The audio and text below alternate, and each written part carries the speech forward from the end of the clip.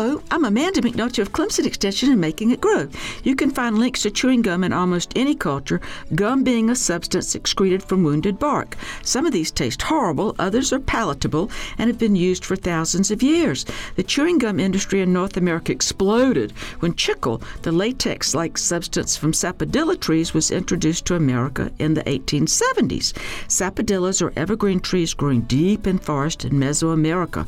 Certain people specialized in searching for these trees, cutting slashes in their trunks and collecting the exudate.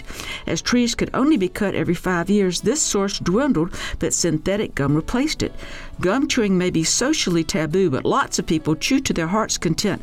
The current Wrigley gum heir is always included in Forbes 400's list of richest Americans.